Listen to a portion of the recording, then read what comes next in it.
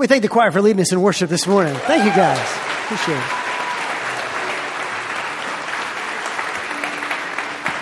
You guys can go ahead and have a seat. Thank you, Stephen. Thank you, Kelly. Thank you, choir. And as these guys are leaving the stage, we are going to continue our worship through giving. If you look over to the left side of your row, you'll find some baskets, and you can pass those down. We're going to return our tithes and offerings back to the Lord. And we'll have a deacon or an usher come by and pick those up here in just a second. As you were doing that, we are in a special giving emphasis this month. Thank you, William. Called Give United.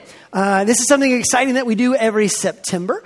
But here's how it works. Once we reach our necessary budget for the month in our giving, every dollar over that is going to be given to local area ministries and charities. Now, we do this year-round through our missions giving. We just give 10% of our budget out to missions operations. But this is on top of that. And this is an opportunity for us to give towards those things. And there's lots of different groups that have already applied for these monies that we're going to raise. One of those is Save a Life. Many of you might be familiar with Save a Life. They've been operating here in Birmingham for over 37 years. They are a crisis pregnancy center that helps young women when they are dealing with an unwanted pregnancy, to give them counseling, to give them medical treatment, to give them just resources, support, so many things to help them walk through to avoid an abortion and instead to move towards life instead. They have been doing incredible work in our area, and we're excited to say they're actually going to be expanding that work. In November, they're going to be opening a brand new office right here in Chelsea, in the Shelby County corridor. And so we're very excited that we'll have yet another place for women to go, for people where we can send folks for help. We actually have one of the representatives here. Kelly is out in the lobby. And so after the service, if you'd like to have more information about, hey, how can I support? How can I volunteer? I'd love for more information about what you guys do. Would really love for you guys to go and stop by, get some more information. But we're excited to have such a great partner right here in Shelby County. But let me give you an update on where we are so far. After last week, up through Thursday, we've had just at $62,000 given. Our monthly budget is $250,000. So if we keep on this pace, we're not going to have a whole lot of money to give to other people. So I realize Labor Day, right? But hey, it's time for us to kind of get on board. But here's how this works if this is new for you. We're really not asking anybody to give more than we would normally give. Like, it's not the kind of thing where we just want you to give more in September. The goal here really is for us all to give faithfully. If you're an attender here, welcome. We don't expect you to give anything. But for our members, we expect our members to tithe, to start there, to say, hey, I want to start with that first 10% given back to the Lord. Some of us do that. Some of us don't. All right. But listen, this would be a great month to try it out. Here's my challenge. Give it 1 month. 1 month of the full tithe. If you're not already doing that, just give the 1 month, try it out. We have never had anybody die trying this. Seriously. No one has ever been evicted from their homes. What you will discover is two things. Number one, you're going to find that you're amply supplied for. That God is true to his word. He will take care of you even if you gave 10%. Here's the second thing. You're going to find out that as a congregation, not only can we amply meet our monthly needs, we will have so much more that we just get to lavish on all kinds of ministries in the area. We get to be incredibly generous. And so for 1 month, try it out. You can give right here during the service. You can also give online. That's actually what I do. So you can do that very quickly through our internet, through our website. And so check that out, but we'll keep you updated every week. But I pray that we have a lot of extra resources that we get to shower on Save a Life and so many other different organizations. Join with us here for this 1 month. I'm excited to see what happens. But now, grab your Bibles if you will. Let's go to John 3:16. John chapter 3, verse 16 is where we're going to be this morning as we start a brand new sermon series. John 3:16, a verse that many of you might be familiar with. Gospel of John, chapter 3, verse 16 is where we're going to be. I hope you have a copy of God's Word or maybe a device that you can look that up on and follow along with us. We'll be looking at a lot of places, but we're going to start in John 3, verse 16. While you are turning there, I have a very important question to ask you. It is a crucial question, a monumental question, a question the answer of which is going to define everything. You must have an answer for this question above all others. It is this: is the earth flat? I hear skeptics among us. There could be people here who do not believe that the earth is flat. You might have been told that the earth is round, that it is a ball floating out in an expansive space. But oh no, there are many people who might believe, many, maybe a few, who believe that the world is instead flat. You say, Adam, how can that be?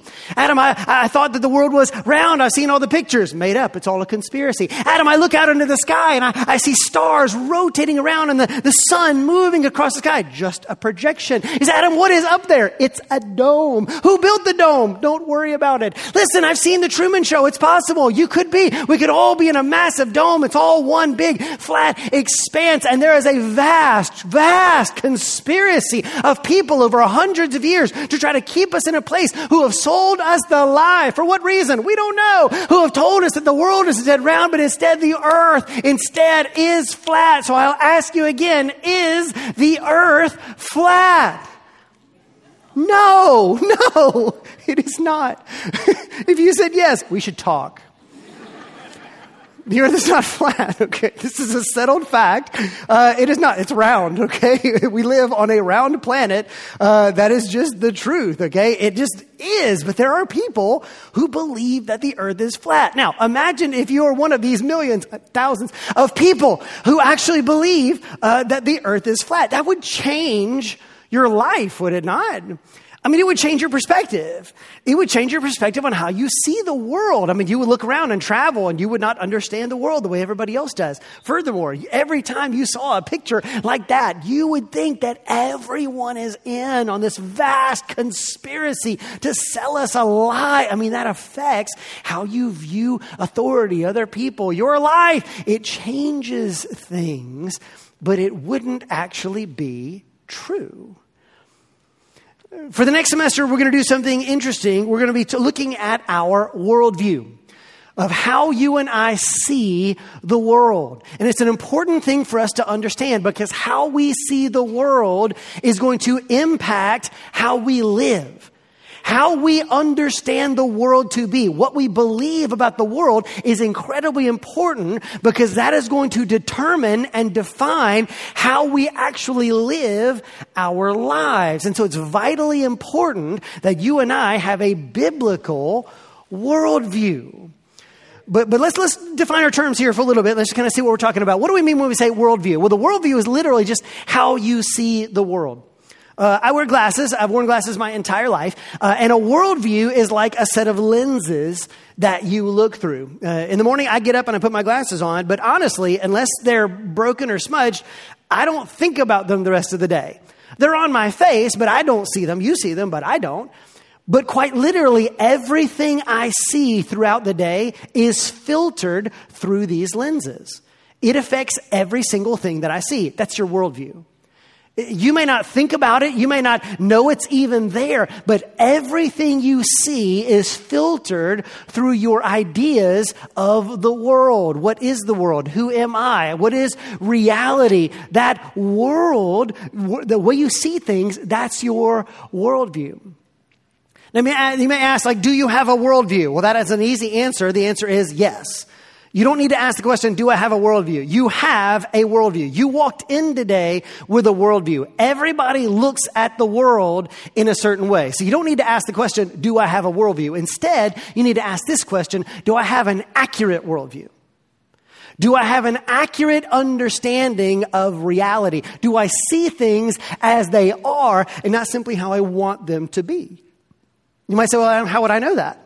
How would I know if I have an accurate worldview? Well, only God can show us what is actually true, unsullied by sin.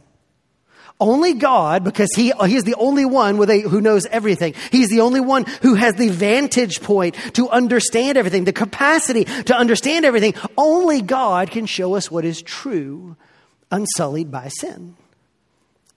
I wonder what you think of that statement. In fact, let's put it up on the screen here. And let's just think about this simple statement. Only God can tell us what is true, unsullied by sin. You might look at that statement and decide either yes or no. I agree or disagree. But as soon as I put that up there, your worldview kicked in. Because the only way you can understand that question is through your worldview. Think about this statement. Only God. Does God exist? If He does, what's He like? What kind of God are we talking about? Are there many gods or just one God? Can tell us what is true. What is truth? Can you know truth? Are there multiple truths? Can we have lots of truths? Is there such thing as objective truth unsullied by sin? What is sin? What's right and wrong? Who determines what is right and wrong? How would I know if it's right or wrong? See, these are the assumptions underneath a simple statement like that. Your worldview defines how you understand this question and also whether you agree with it or not. And so your worldview is vastly important. We need to know whether we have a biblical worldview or not. Now, here's what makes up your worldview. Let's look at some other questions. These are some of the questions that define your worldview. Whatever the answers are to questions like these and others, this is what defines your worldview. Questions like, is there a God? Don't assume that just because people are sitting in a room on Sunday morning that everybody here believes that's true. Not everybody in this room does. You might have some serious doubts about that. What's true? Can I know truth? Is the Bible true? Can I trust what it tells me about truth? What's the purpose of your life? Does your life have any meaning beyond simply what you've invented or not? Is there a meaning that you can discover that's given to you, a calling, or do you just make it up? How do you determine right and wrong? You absolutely determine right and wrong. But how do you do that? By your upbringing? By tradition? By what everybody else says? How do you know what's right and what's wrong? What are the most important things in life? What's worth your time, your money, your influence?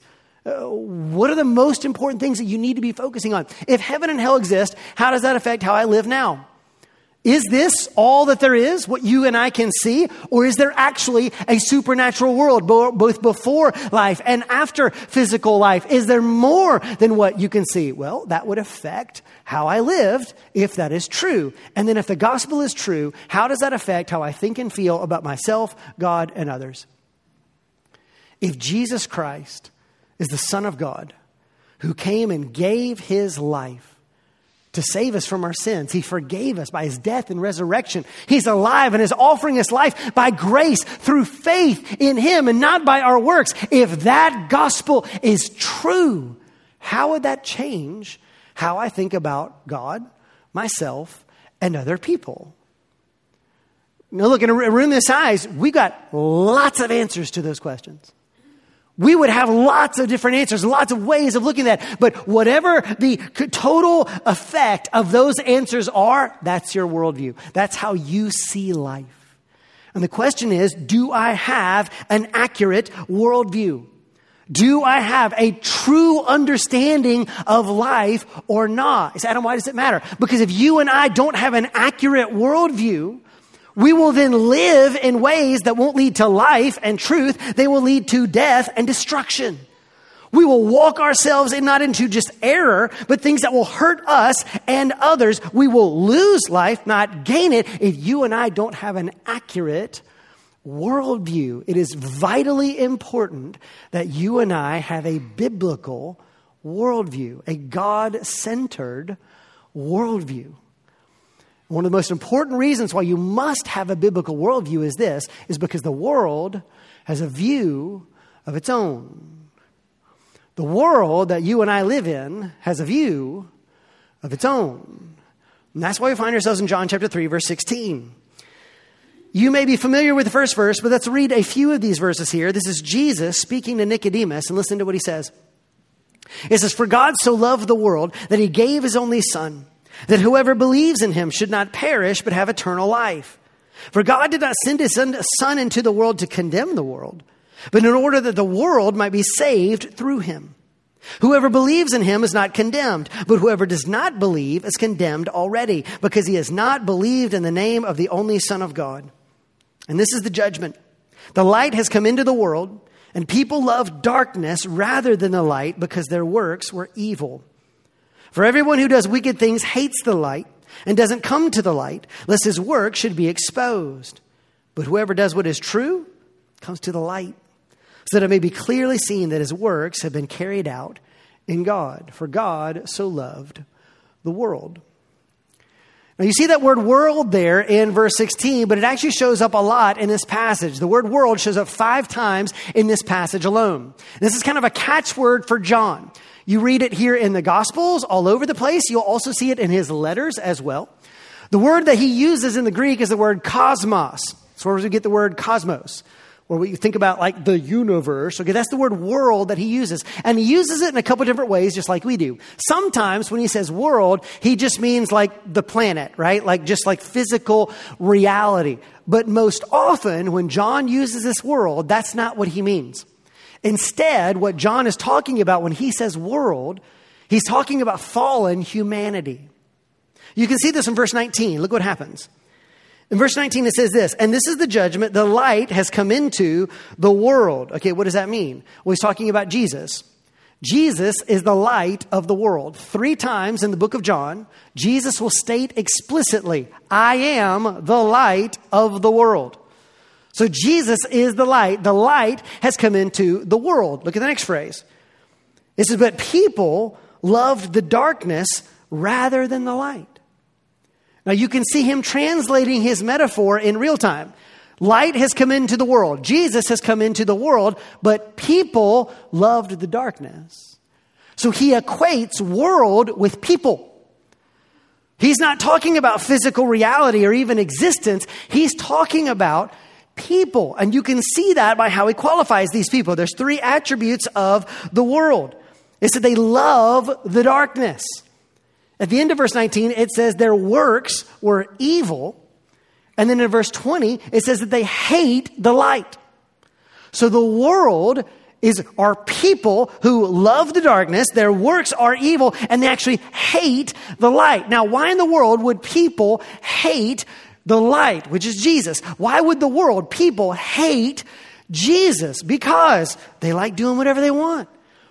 I don't want anybody to tell me what is right and wrong. I want to decide that for myself. Nobody should be an authority over me. I make up my own rules. I determine right and wrong. You don't get to condemn me. I am my own person, and I want to do whatever I want, even if you consider it to be evil. Therefore, the world hates the light. When John talks about the world, he is talking about something specific. We can gain a definition of the world. The world is this. It is the system of values and ideas that has set itself against the Lord and his kingdom. The world is the system of human values and ideas that sets itself against the Lord and his kingdom. We're not talking about one individual person or even a group of people. We're talking about fallen humanity as a whole. It is a system of values and ideas that sets itself against the Lord and his kingdom. And so if that is the case, we need to be aware that we have an enemy to contend with. In this life, we as Christians have 3 enemies. 3 enemies you must be aware of. They are the devil, our flesh, and the world. Last year, we did a whole series on spiritual warfare. You have an enemy in the devil. We are in the midst of spiritual warfare, whether you like it or not. Go back to last spring when we did the good fight. You can listen to all the things that we talked about in Ephesians chapter 6 of spiritual warfare. This past spring, we did another series on our flesh.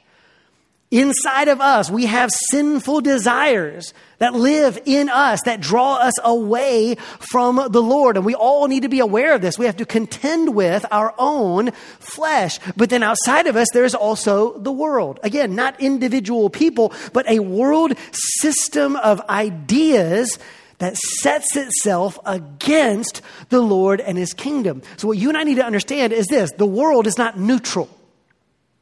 The world that you and I live in is not neutral towards us. You might say, Adam, look, this just sounds like all too much. Okay, I'm just living my life and trying to be a good person. That's enough, isn't it? As if you're on neutral ground. Adam, I'm staying away from the really terrible stuff, so I'm good, right? No, because every inch of this life is contested territory. Every ounce of existence is contested territory, and you got to pick a side. John will say this in 1 John. So here's his letter. This is not the Gospel of John. This is him writing later, letters to the churches. Same author, different book. It says, don't love the world or the things in the world. For anybody loves the world, the love of the Father is not in him. For all that is in the world, the desires of the flesh, the desires of the eyes, and pride of life, this is not from the Father, but is from the world. And the world is passing away along with its desires, but whoever does the will of God abides forever. The world has desires. The world has ideas.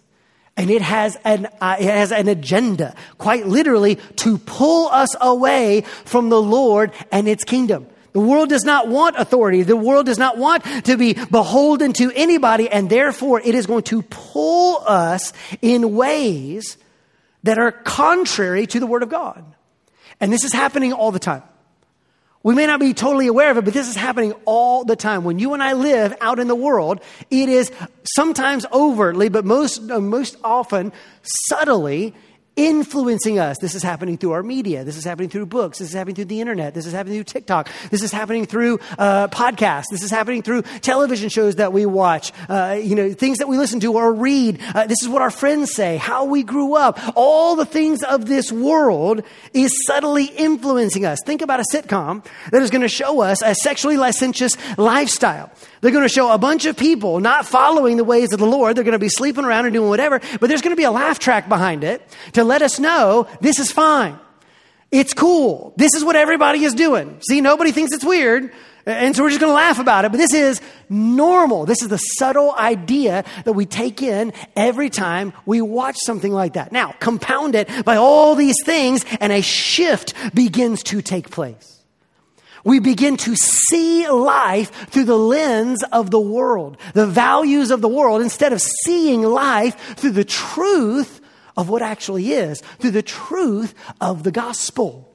This is happening at all points. And so it's vitally important that we are aware that the world is not neutral. Furthermore, if you and I continue to live amongst the world, this actually changes us from the inside out.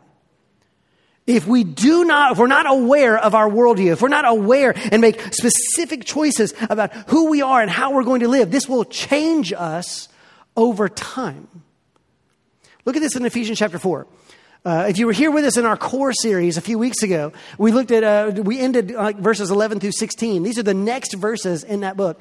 Listen to what Paul says. He says, "Now this I say and testify in the Lord, that you must no longer walk as the Gentiles do, in the futility of their minds. They are darkened in their understanding, alienated from the life of God because of the ignorance that is in them, due to the hardness of heart. They have become callous and have given themselves up to sensuality, greedy to practice every kind of impurity."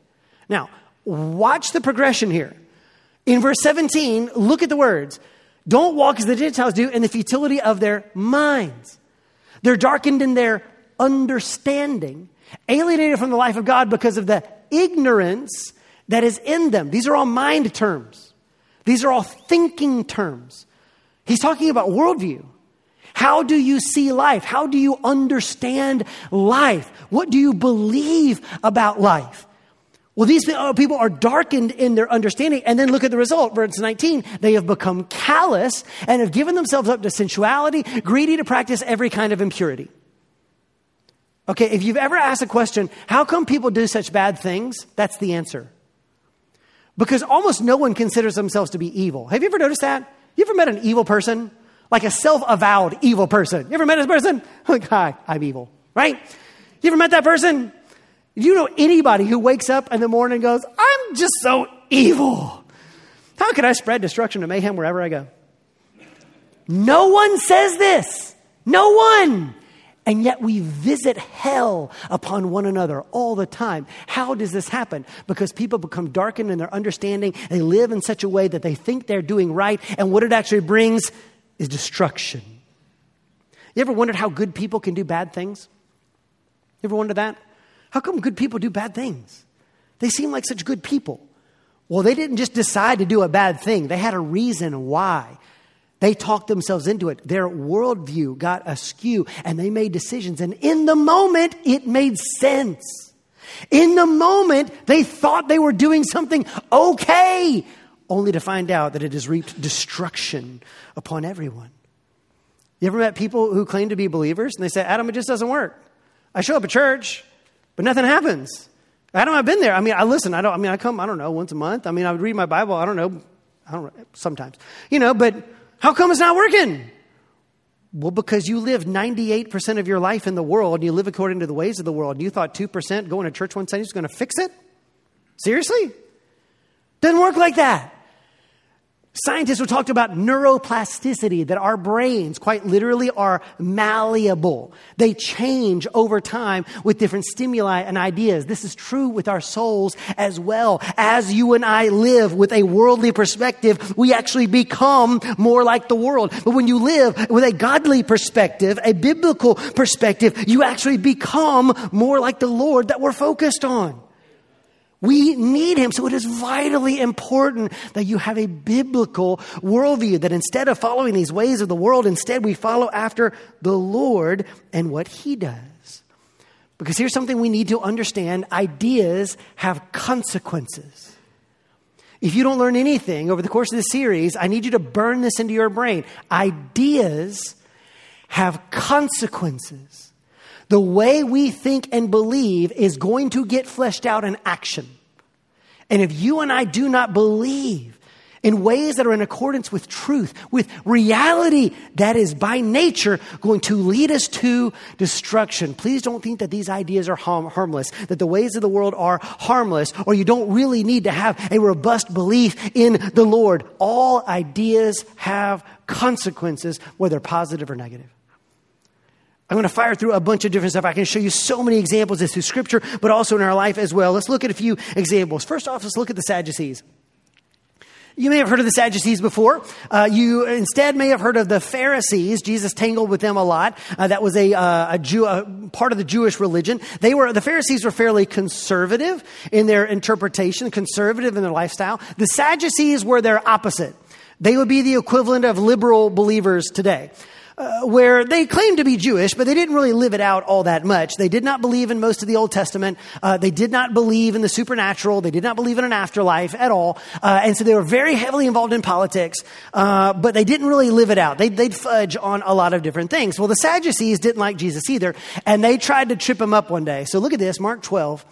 It says, "And the Sadducees came to Jesus, who say that there is no resurrection. And they asked Jesus a question, saying, 'Teacher, Moses wrote for us that if a man's brother dies and leaves a wife, but leaves no child, the man must take up the widow and raise up offspring for his brother. Well, there were 7 brothers. And the first took a wife, and when he died, he left no offspring. And the second took her, and then he died and left no offspring. And the third likewise. And the 7 left no offspring. Last of all, the woman also died. Well, in this resurrection of yours, when they rise again, whose wife will she be? For the 7 had her as wife.' Jesus said to them, 'Is this not the reason that you're wrong? Because you know neither the Scriptures nor the power of God? For when they rise from the dead, they neither marry nor are given in marriage, but they're like the angels in heaven. And as far as the dead being raised, have you not read in the book of Moses, in the passage about the bush, how God spoke to him, saying, 'I am the God of Abraham, the God of Isaac, and the God of Jacob'? He's not the God of the dead, but of the living. You are quite wrong.'" That's one of my favorite verses of all Scripture. Did you see that? Jesus just looked at him and said, "Nope, you're totally off. You're just totally off base." These guys came to Jesus, think they were going to trip up this rube who actually believes that there's the supernatural world, that there's this resurrection. And so they take this Jewish law and they say, "See, Jesus, this is silly. You can't make that work. I mean, this woman would be married to 7 people. So how does that actually work?" And Jesus says, "You have no idea what you're talking about. You don't actually believe in the Scriptures, I know that, and you really don't know the power of God. You're making assumptions about the afterlife that you don't know about. It's not going to be the way you think it is, but please don't miss this. God's not the God of the dead. He's the God of the living. You don't understand. Your worldview is wrong." And it led to consequences for them. You see, the Sadducees, because they didn't believe in a future judgment, had to get all involved in politics because the only justice there could be is justice in this life. And so they're willing to fudge on their religious obligations as long as they had spiritual power. Furthermore, contrary to what this little example that they gave, when it came to divorce, according to the Sadducees believed that you could divorce your wife for any reason whatsoever. Did not matter. Smallest little thing. You're tired of her? Kick her to the street. Didn't matter. You could divorce any day of the week, all day long, marry as many people you want, divorce them all. Did not matter. They didn't believe in justice. They didn't believe in the love of the Lord. They didn't believe these things, and it filled itself out in action. Here's the worst thing. The Son of God came and talked to them, and they didn't see it. God himself stood in front of them and spoke to them, and they could not see him because their beliefs were wrong. Their understanding, what they were looking for, was wrong. Ideas have consequences. What about the Colossians? These are believers. You can read this in the letter of the Colossians, but the Colossians have a different problem. Folks in Colossae were being affected by a heresy called Gnosticism. It actually predates Christianity, but they kind of took on Christianity and mixed it all together. It was this weird ideology that had a whole bunch of angels and levels. It was honestly like a video game where you had to know these special words to get to the next level, and then you get to see this other angel, but you had to know the special incantation, and then you had to go through these certain rituals to make sure you were pure enough to get to another level to get here. And if you got to the top, you had this secret knowledge that nobody else had, but you had to go through all the rigmarole, and you had to know all the secret stuff and the codes to get there. And there's people in Colossae, believers, who are getting sucked in by this. Look what Paul says. He says, let no one disqualify you, insisting on asceticism and the worship of angels, going on in detail about their visions, puffed up without reason by a sensuous mind, and not holding fast to the head, from whom the whole body, nourished and knit together through its joints and ligaments, grows with a growth that is from God.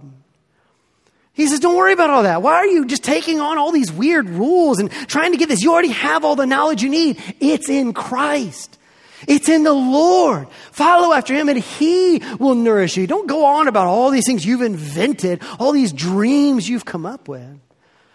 You say, Adam, I can't relate to that. Of course you can. This is cancel culture. You ever try to keep up with cancel culture? It's exhausting because the rules change every 4 minutes. What can you say? What can you say? When can you say it? Who can you say it to? What has been invented? What is that? There's a new name. What is that? I don't even know what that means, but I've offended somebody else. Oh no, better figure out something else. Change this now. Do that. You got to figure out all the rules, contort yourself, figure out all the things. I got to do all these things so I can be accepted by the world. Who's inventing this? Us making it up. Dreams, visions we puffed up in our head, and yet we're contorting ourselves to figure it out. It's the same thing. Your ideas have consequences. Colossians were dealing with that. What about the Galatians? Galatians had an opposite problem, semi-opposite problem. These were people who were really all obsessed with the law. These were Jewish people who had grown up and become Christians. But after they had accepted Christ, people came along and said, yeah, Jesus is great and all. That cross was fun and all. And grace is nice. But if you really want to be accepted by God, you better do all the law. And if you don't do it all, then God's not going to keep you. He's going to kick you out. So they started getting all upset. Oh, I really got to do all these things right. Oh, I got to do all the rules. Oh, I got to do this. Have I done enough? Oh, I messed up. I don't know. Maybe God's going to kick me out. And they are all of a sudden weighed down yet again by guilt, by shame. They've got no assurance of their salvation because they're too busy trying to earn back their salvation. Look what Paul says to them. You foolish Galatians, who has bewitched you? It was before your eyes that Jesus Christ was publicly portrayed as crucified.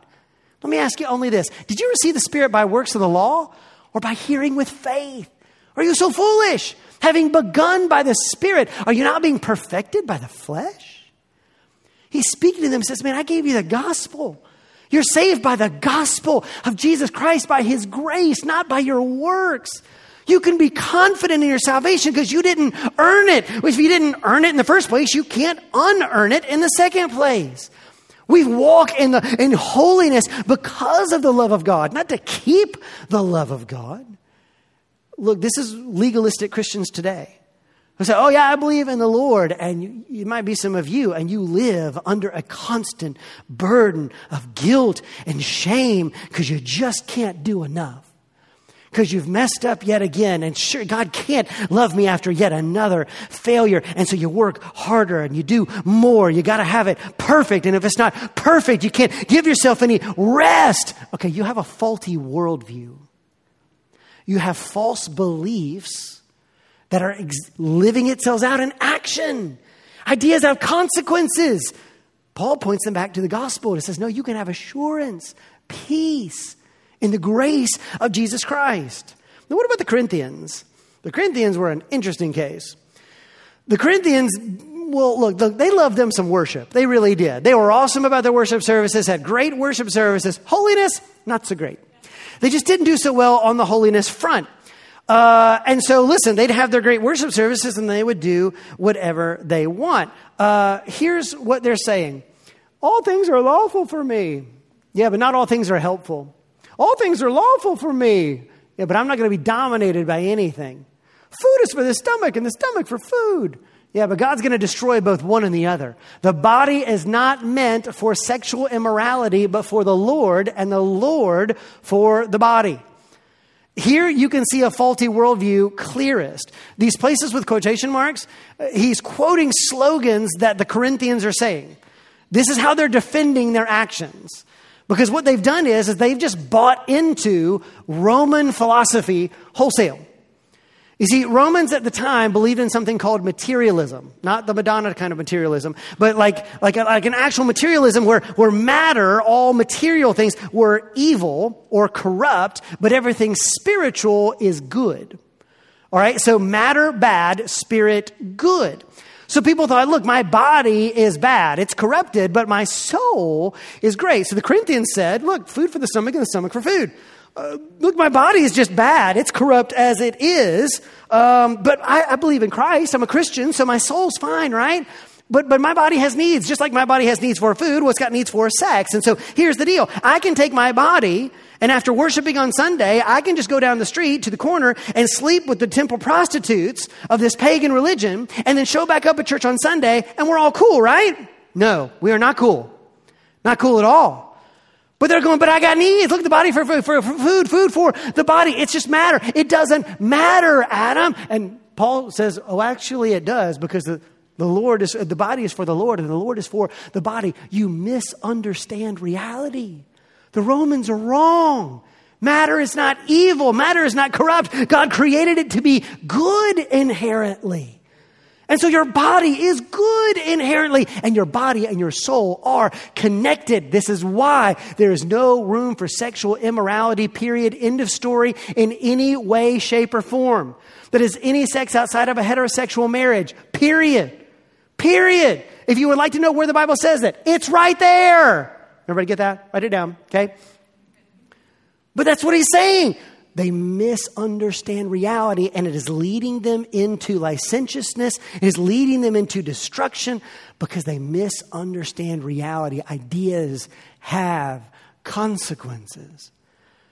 So Adam, that's what they were dealing with. How does that happen today, by the way? It happens today typically with pornography. Not just sexual licentiousness. You see a lot of that too. You've got polyamory and everything like that. But you see this in pornography. People say, well, Adam, I'm not actually going down to the temple prostitute. I'm not going actually out and sleeping with anybody. It's just pictures, right? That's not actually affecting me, is it? Yes, it is. Please do not believe the world that is trying to normalize pornography. It is quite literally rewiring your brain. It is changing you whether you like it or not. There is no place for pornography in your life. It is going to destroy you. It has destroyed many people in our congregation, in the church, in our culture. Okay, when we say, oh, it's fine. I can be a believer. It's fine. We're acting just like the Corinthians. These ideas have consequences.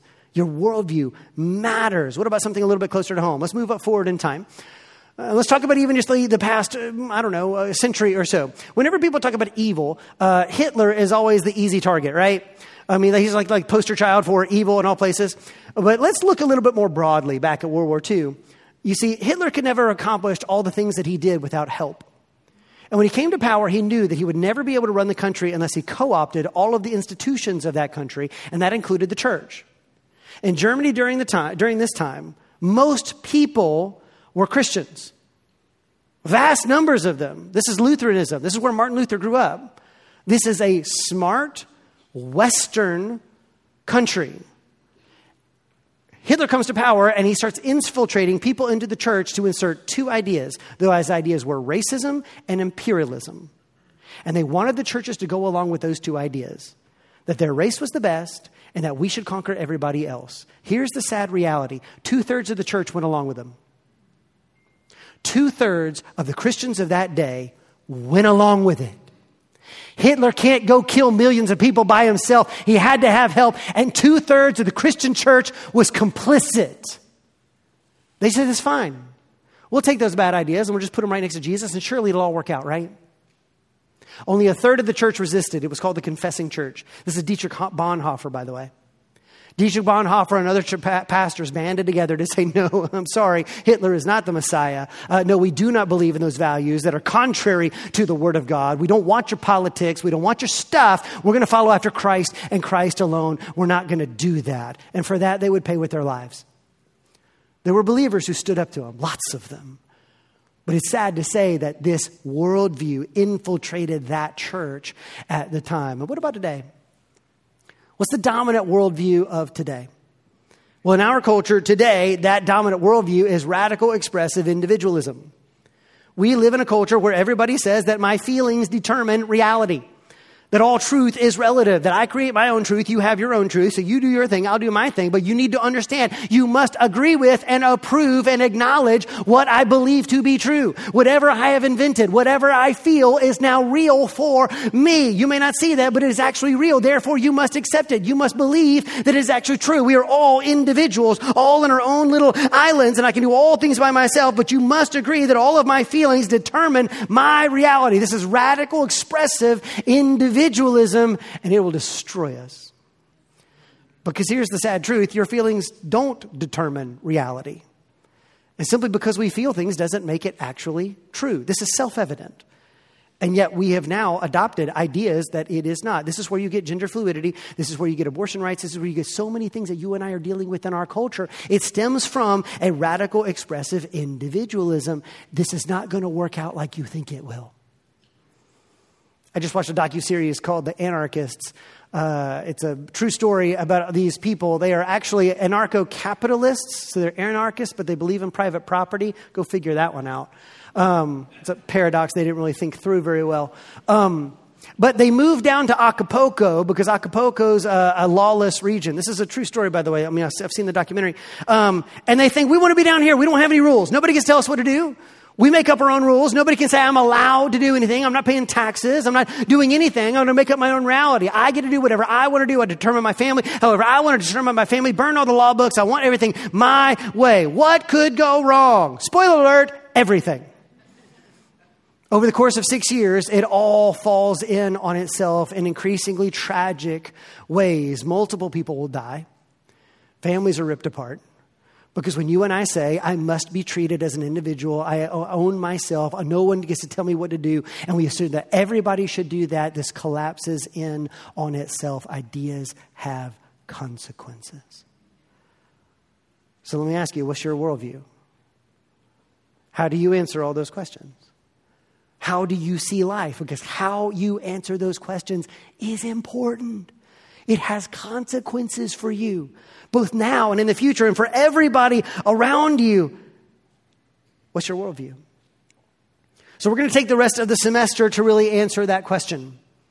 For the first half of the season, we're actually going to look at a biblical worldview. We're going to answer some of these questions. We're going to say, what does the Lord teach us about reality, about truth? And we're going to take 5-6 weeks to really kind of build our Christian worldview. And then in the back half of the series, 4 or 5 weeks, we're going to look at the view of the world. What are these ideas of the world that we have to live with? Ideas of sex and gender and sexuality and race and politics and justice and all these things that we're swimming in and trying to navigate. How do we navigate these issues? Well, we need to understand our own worldview before we can even tackle those issues. But this is going to take us really the rest of the year up until Advent. And I want to invite you to join us on that journey. To do the work. To say, I want to learn. I want to dive into the Word. I want to look into the eyes of the Lord and let Him teach me this truth that I might live in a way that avoids this destruction and instead finds the life that God made me for. But I warn you, if you want to go on this journey with us, it's going to cost you a bit. There's a few things you're going to need for this journey. I hope all of you come, but it's going to cost you a few things. The first thing it's going to cost you is this. It's going to cost you some time. This is not the kind of thing we can do in a sermon. This is not the kind of thing you can do in an afternoon. To answer all of these questions, we're going to have some conversations. You might have to read a book or listen to a podcast or sit down and have conversations with your community group to sit and really think through each question and come down with some answers. That takes work. It takes time. It might be stressful at times. That's all right. We can do this together. But let's take the time to answer these questions. And again, these are the kind of questions that we're going to be looking at. Think them through. Do I actually understand the answers? And where did I get those answers? Here's the second thing. It's going to take some humility. It's going to take some humility. Invariably, as we walk along this journey, you and I are going to find places where what we believe does not align with what God says is true. That's not just you, that's everybody. We all started as fallen humanity, and God is growing us, helping us, revealing himself to us. But still, for all of us, there's going to be issues that what God says and what you believe or think are not going to align. Uh-oh. So here's the question, what do you do then? Let's imagine if I could take one of those flat earthers and put them on a rocket ship, and we could go, 15, 20 miles up, and we could show them the round earth. And then just for good measure, we're going to take a loop, right? Let's do an orbit. Let's see the whole planet, see the whole thing on the rocket ship. They're going to see that. Imagine if I could take a flat earther up there and show them that. How do you think they would respond? Well, I imagine some of them might get a little bit sheepish and say, okay, you got me. I was wrong. That is indeed a globe. All right? That is not a flat earth. And we would say, great, I'm glad you agree. But I imagine some of them would double down. I imagine some of them going, it's all a trick. This isn't a rocket. What soundstage am I on? That's a screen. Do you do this for all the people? This is how you get there. I don't believe you people. I'm not really floating. Why would they do that? Because of their pride. Because we don't like admitting that we're wrong. I don't like admitting that I'm wrong. You don't either, because no one does. When we discover that our worldview is out of alignment with the Lord, are we going to react with humility because God is sovereign, because he is good, because he is smarter than us, because he has the right vantage point and we don't? Or are we going to double down and demand in our pride, nope, still going to believe whatever I want to believe regardless? Okay, that's going to short circuit you. If you want to walk this path, it's going to require some humility from all of us. Third thing, it's going to require some perseverance. You're going to need some perseverance. Remember, the world has ideas. It has beliefs. And when you and I stop walking in step with the world is going to react to that. Listen to what Jesus himself said. This is John 15, verses 18 and 19. Jesus says, if the world hates you, know that it hated me before it hated you. If you were of the world would love you as its own. But because you're not of the world, but I chose you out of the world, therefore the world hates you. Remember, the world is this system of ideas, values, fallen humanity. When we live like they want us to live and agree with them, yeah, they think we're great. But the moment you and I say, no, I'm going to live according to a biblical worldview. I'm not forcing that on you, but I'm going to live that according to a biblical worldview. Yeah, they're not going to be happy. You're going to get called names. It might cost you things. And the question is, do we have enough courage? Do we believe in the Lord enough to say, I want the Lord and the life that he gives in him more than I want acceptance from the people here? Here's the question. If all you're going to go do is just try to make everybody happy, you know they're not going to take care of you, right? These people who change their mind every other day, they're not going to take care of you. They can't save your soul. They don't even know what they're talking about. They drift off into destruction. Do we really want to please the people of the world? Or am I going to choose to say, I want to serve the one who came after me? It's going to require some perseverance. But here's the final thing. It's going to require some love. It's going to require love. Let's end where we began. Do you remember John 3:16? For God so loved the world. I hope that means more to you now. When he said world, he doesn't simply mean existence. For God so loved the world that hates him, the world that will crucify him, the world that has set itself against him and his ways. Jesus doesn't come to condemn the world. He says, no, I come to save the world. And even though you hate me, I have come to love you. And I will give my life on the cross. I will die for your sins to offer you brand new life in me. It is the love that God gives to us? Can we receive the love that God has for us? And then look, we're not looking for ways to go yell at and hate the world in return. Instead, I pray that we can find ways to extend the love of God to a world that desperately needs it. That's the journey we're going to be going on. And it's a journey I pray that you will join with us on. So bow your heads and close your eyes if you will.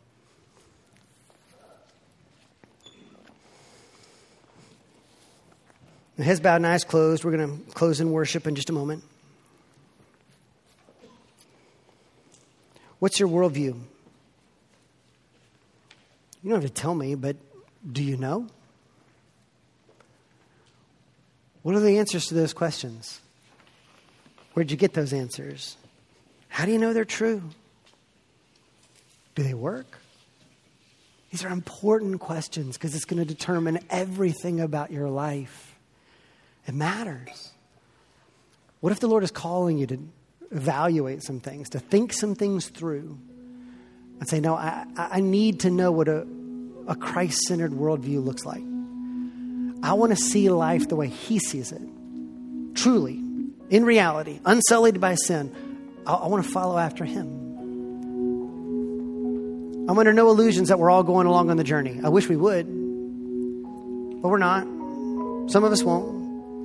But the door is open, and He's inviting you. Come along. Let's discover what life can be when we follow after the one who is the way, the truth, and the life. And so, Father, help us. Speak to us.